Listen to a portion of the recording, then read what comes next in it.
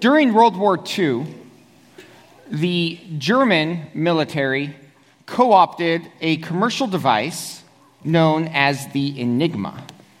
The Enigma consisted of a keyboard together with a series of rotors that you could turn the rotors to different settings, and it would change the output of the keyboard in a predictable but very complicated manner. And what the Germans would do is they would send their messages through this machine called the Enigma.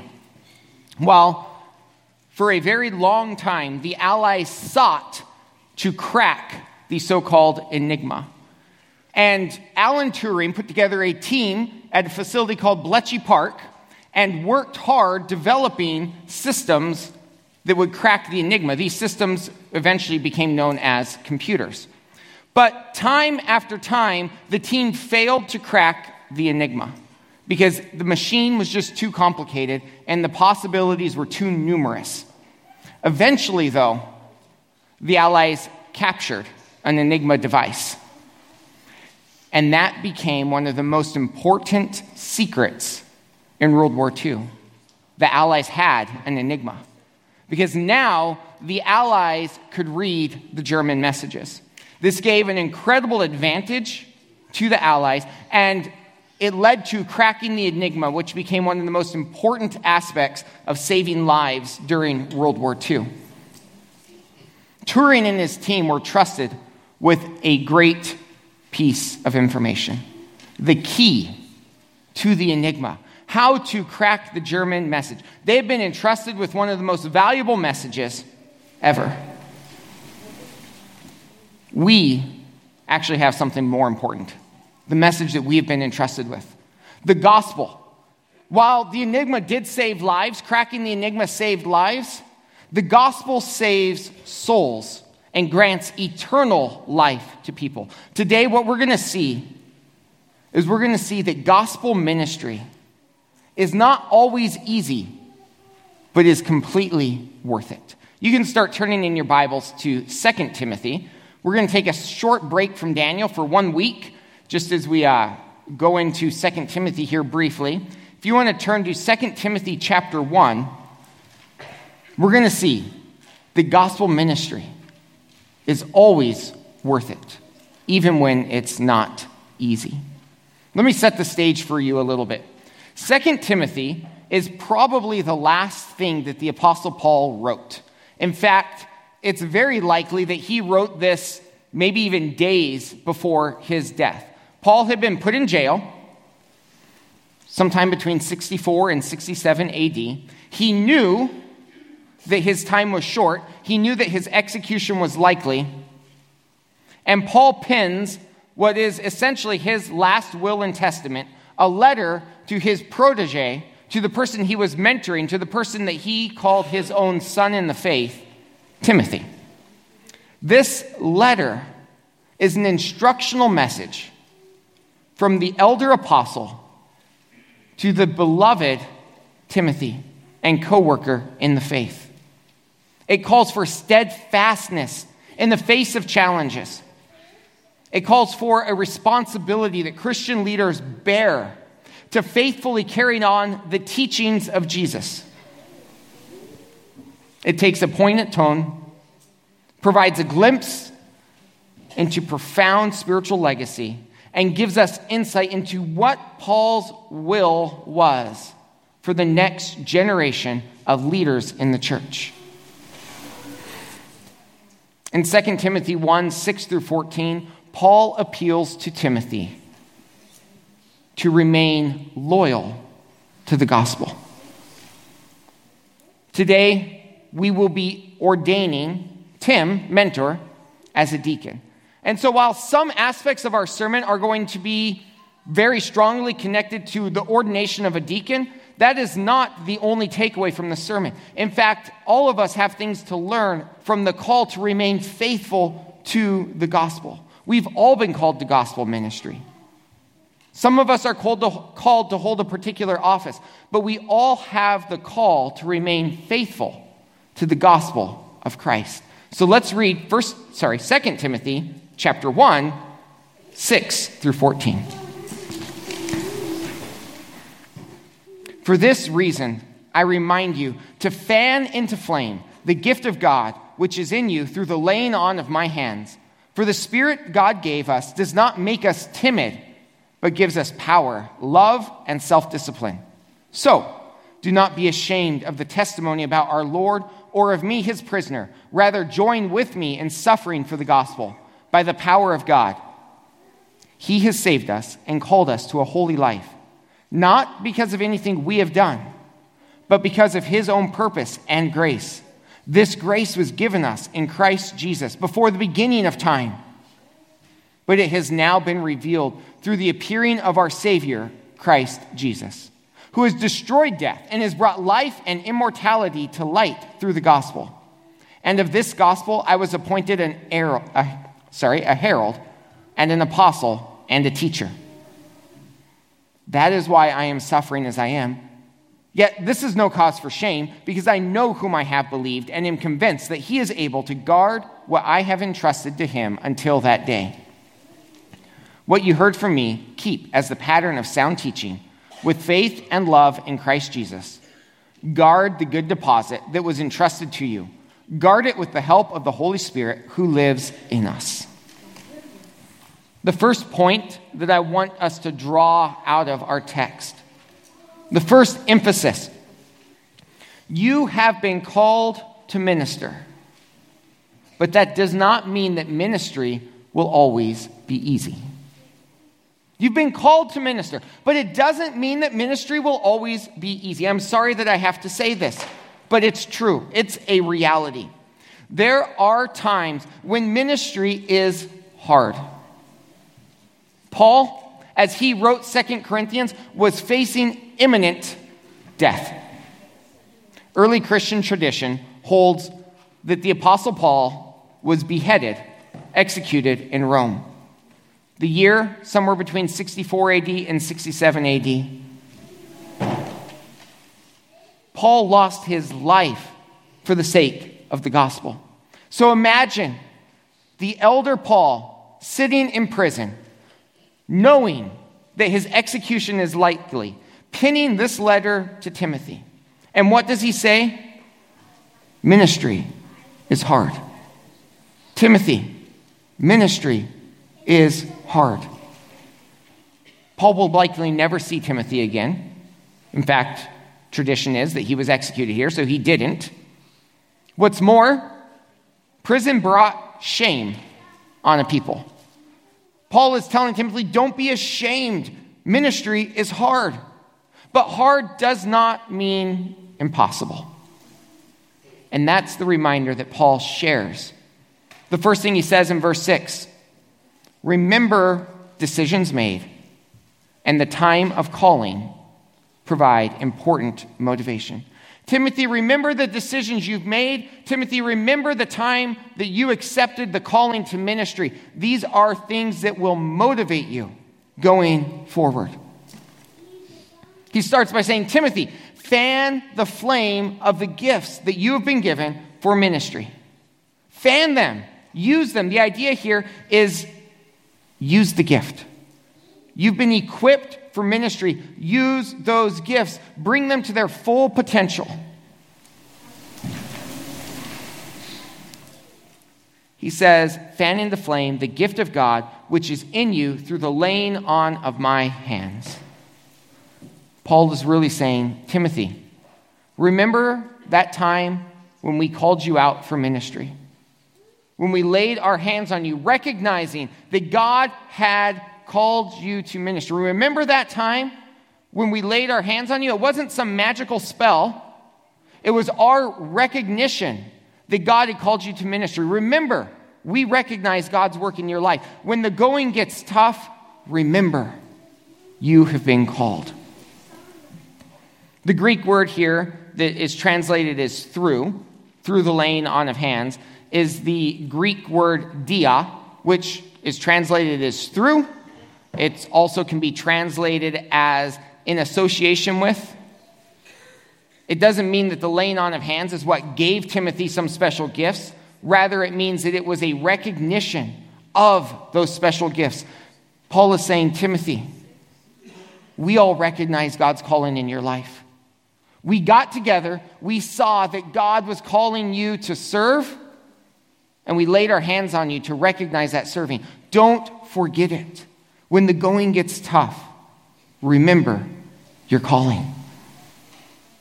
In verse 7, he reminds Timothy, you've received the most important resource. You've already received the most important resource. You don't need to be timid in your ministry because the Holy Spirit has been given to you.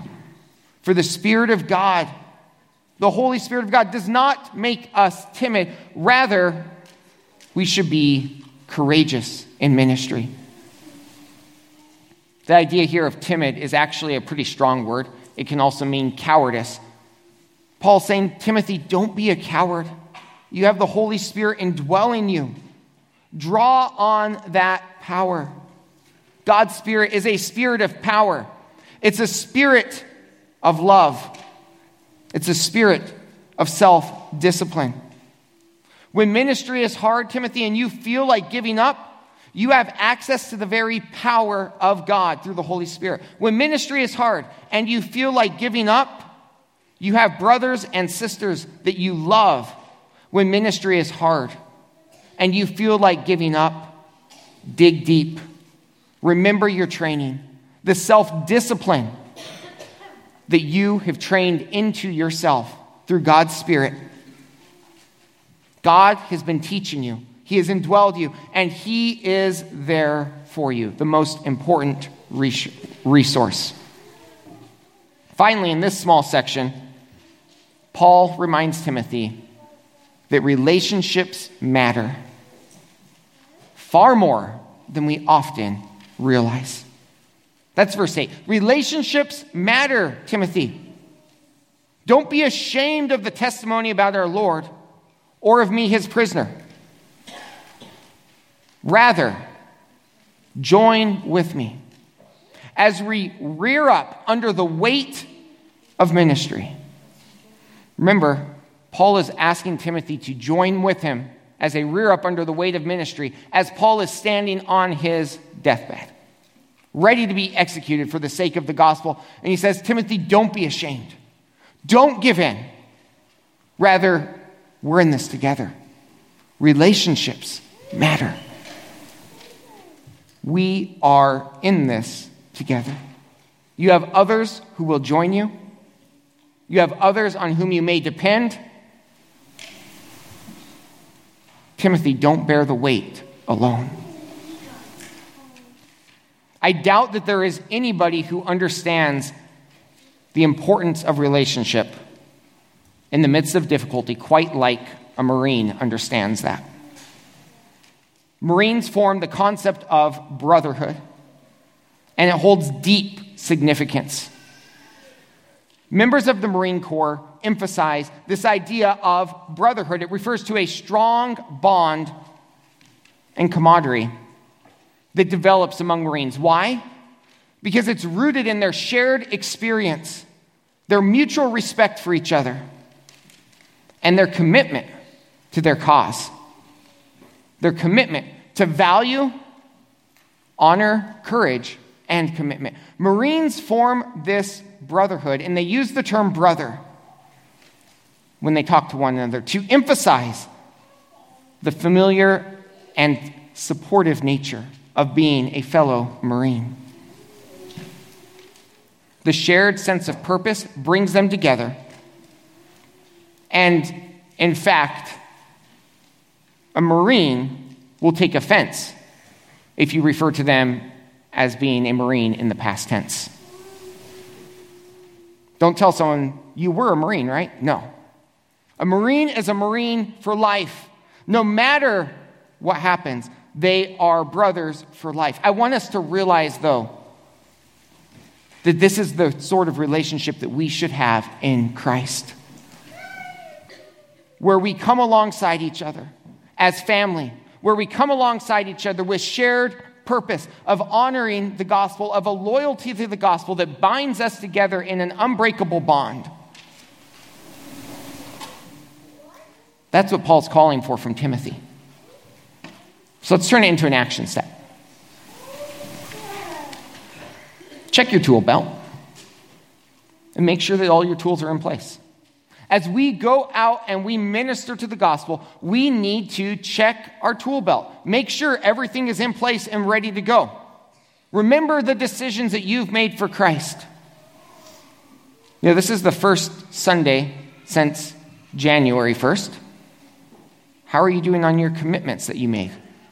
Remember the commitments you've made. Remember the decisions that you've made. Remember the resources that you have, the Holy Spirit indwelling you. Remember your brothers and sisters in Christ are there to back you up. They've got your back. Use them. Draw on them. In verses 9 through 12, Paul reminds, never forget that you're a minister of the gospel. Timothy, don't forget what it is that we're doing here. You are a minister of the gospel. The fact that the gospel is central does matter. It is our purpose. We're not ministers of health. We're not ministers of wealth. We're not seeking to merely bring about good deeds in our society. We're not even ministers of peace, of welfare, or comfort.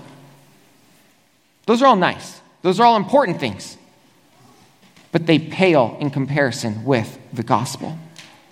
Never forget that you're a minister of the gospel. You see, we have to understand the gospel. First of all, the gospel is rooted, it's grounded in the reality of God's unmerited favor. Central to the gospel is the reality of God's unmerited favor. The call of the gospel is a call to be set apart, but not based on works. We follow Christ, not so that we might be saved, but because we are saved. We minister not to earn our way to heaven, but because we have already been appointed to heaven. God has done this not because of works that we've done, but because of his purpose and his grace. I want you to understand that there are times when anybody who is ministering to the gospel can lose sight of grace. They begin to maybe think of themselves as having earned God's favor. It's easy to do. Or they begin to think of themselves as so awful that God could never look on them favorably. Those are like the two extremes, but we often find ourselves in them. Sometimes we're like, I've been working hard. I've been doing it. Man, God must really love me. Other times we're like, I can't believe I failed. God hates me. I'm just not worthy of God. Okay, here's the reality. You have been working hard. You aren't worthy of God. Find the middle, though, of God's grace. Sin, forgiven. Your good works, irrelevant. God's grace is central to the gospel. The minister of the gospel must remember there is nothing we have done to earn salvation. We follow Christ, not that we might be saved, but because we are saved. We minister not to earn our way to heaven, but because we've already been appointed to heaven. Before the beginning of time, God gave grace by appointing Jesus to come to earth, to die on the cross, to grant forgiveness to all who trust in Jesus' death on the cross for payment to their sins. We're not going to get into supra or infralapsarianism today. But from the beginning of time, God granted grace. But beyond just the gospel being grounded in grace, we also must understand the bookends. The bookends. The gospel is the message of death's defeat and eternal life. That's verse 10. The gospel is the message that death has been defeated. and eternal life has been given. Romans 5:12 and then verse 21 together form a beautiful picture. It says, therefore, just as sin entered the world through one man, and death through sin, and in this way death came to all people, because all sinned. Then verse 21 says, so that just as sin reigned in death, so also grace might reign through righteousness, to bring eternal life through Jesus Christ our Lord. The gospel has bookends: death as a result of sin, eternal life because of Jesus. Have you ever been on a team that's brainstorming, trying to come up with a new idea or to flesh out an idea, and the idea begins to bloat? You talked about building this structure, and all of a sudden you've got the Taj Mahal. It happens almost all the time. Whenever Emily and I are looking at the budget, I tend to do this. Emily's like, can we talk about this thing that we need to buy? And later I've spent 3 times as much money and we have not the thing that we intended to buy. Or grocery shopping. Do you ever go grocery shopping with somebody else? Really dangerous. Ideas tend to bloat. We need to know what the bookends are. The bookends of the gospel. We all deserve to die. Because Jesus died on the cross for our sins, we can have eternal life.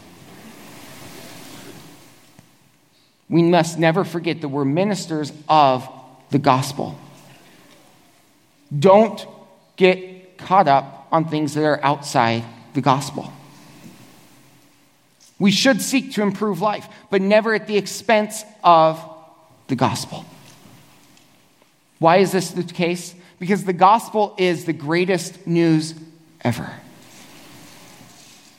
I've heard it said, if you were born in America, you won the lottery.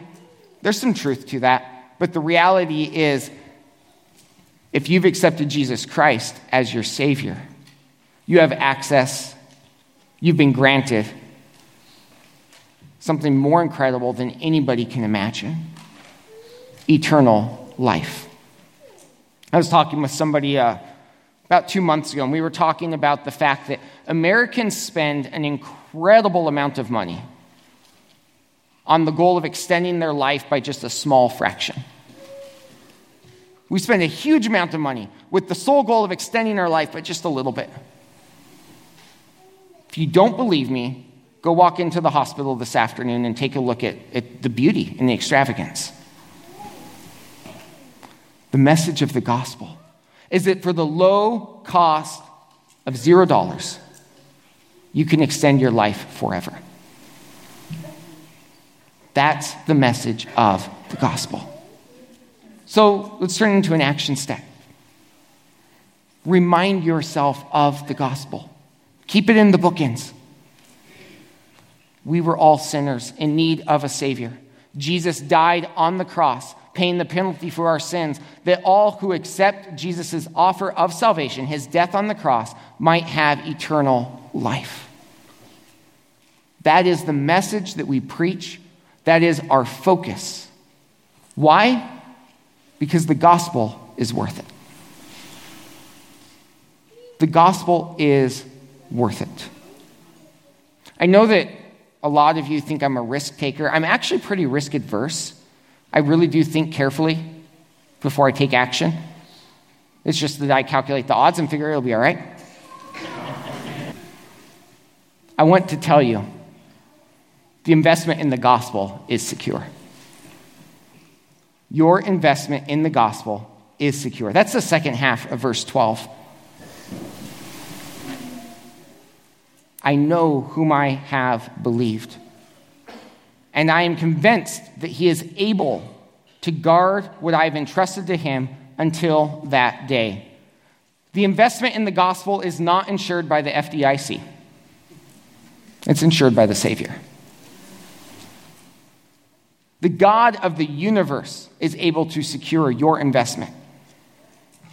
The gospel is worth it because there is no safer investment that you can make. If I'm being honest with you, I will tell you that I'm banking everything on this investment. And I mean, I don't say things like this often because it's not something that I want to make a big deal. I chose not to take my dream job because God told me don't do it. I had a very secure job even after I chose not to take I will tell you personally, I'm banking everything on the investment in the gospel because I believe it with all my heart. And I'm calling on you to trust that your investment in the gospel is worth it. If somebody tells you to invest all your money in a certain stock, ask them if they've done the same.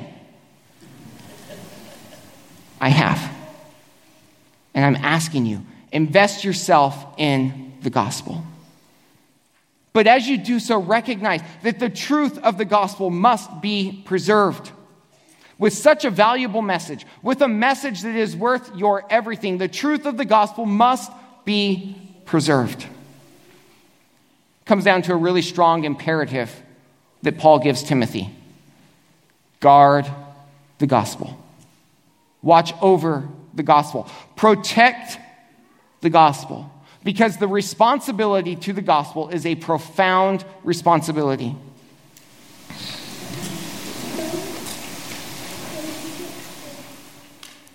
If you look at verse 14, the second half, carefully, you'll see that there is actually a really important reality baked into verse 14. Guard the good deposit that was entrusted in you. The reality is there are those who would seek to destroy the gospel. Guard it.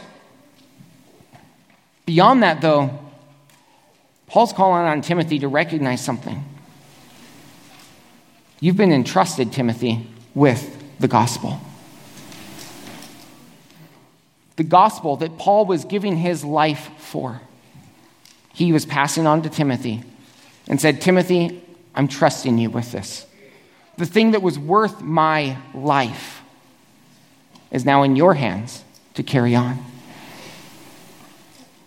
Almost 2,000 years later, that same gospel has been entrusted to each person in this room. That gospel that Paul gave his life for. That others throughout the past 2 millennia have given their life for time and time again is entrusted into your hands. The responsibility of the gospel is profound. Many of you have, whether it be a suit jacket or some other object that was given to you by a relative. You were entrusted with it. And we protect it, we honor it, we care for it. The gospel has been entrusted into our hands. But you're not alone. You see, with the help of the Spirit, with the help of the Holy Spirit who lives in us, we can carry forward the gospel. That's our responsibility. That's our duty. I still remember when my brother was commissioned as an Air Force officer. I got to attend his commissioning ceremony. And he had to take an oath of office, a solemn pledge that affirmed his commitment to uphold and defend the Constitution. I want to read to you the oath. It says, I, insert full name, having been appointed a rank in the United States Air Force, do solemnly swear or affirm that I will support and defend the Constitution of the United States against all enemies, foreign and domestic, that I will bear true faith and allegiance to the same, that I take this obligation freely without any mental reservation or purpose of evasion, and that I will well and faithfully discharge the duties of the office upon which I am about to enter. So help me God. This oath underscores an officer's dedication to the principles of the Constitution. I didn't ask Tim to come up with an oath to take, but rather we examined Tim. And I can tell you with complete confidence that Tim has expressed his loyal commitment to the gospel that has been entrusted to him. As an action step, take a moment. Remind yourself of your commitment. Are you committed to the gospel? At this time, I want to invite Tim and all of the ordained men in the church to come forward as we lay hands on Tim, not to bestow some special power, but rather in recognition of the call that God has placed on Tim's life.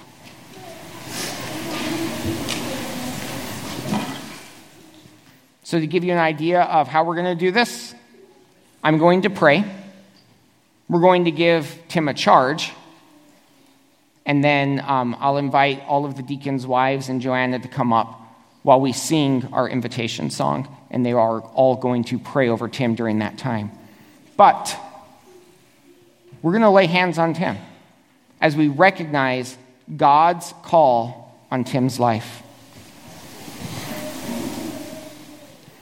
Please join me in prayer. Father, we recognize that you have been at work in Tim's life. From the moment of birth, you've been at work. You've been at work from the moment when he accepted Jesus as his Savior. You've been at work growing Tim, giving him knowledge, insight, giving him gifts that he can use as he serves, giving him a desire and a loyalty to you.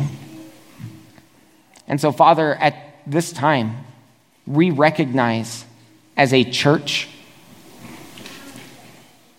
as representatives of your church, that you have called Tim to serve as a deacon, a servant who loyally serves under the banner of the gospel of Christ. I pray, Lord, that you would bless Tim's ministry. I pray that you would give him strength, that when the ministry of the gospel is hard, he would turn to you. He would turn to his brothers and sisters in Christ, that he would remember that you have called him. I pray that when enemies come against the gospel, that Tim would stand firm to defend the gospel that has granted him salvation, that has granted so many salvation. I pray that as Tim serves as a deacon, that he would be motivated and drawn by the legacy of gospel ministry that you have preserved through your church, through your servants. I pray, Lord, that Tim's loyalty would be to you, to the gospel, that he would be loyal to the calling that you have placed on his life. Father, we recognize that it is nothing that we have done, it is nothing that Tim has done. It is your work in Tim's life. And so we commend Tim to you for gospel service. Pray this in Jesus' name, amen. Tim, it has been a wonder and an amazement to watch as God has grown you. And it's been fun to have you serving as a yoke fellow. It's fun to get to know you. It's fun to serve alongside you. May your service be a blessing to all those with whom you work. We thank you, and we're excited to serve alongside you, Tim. Thank you.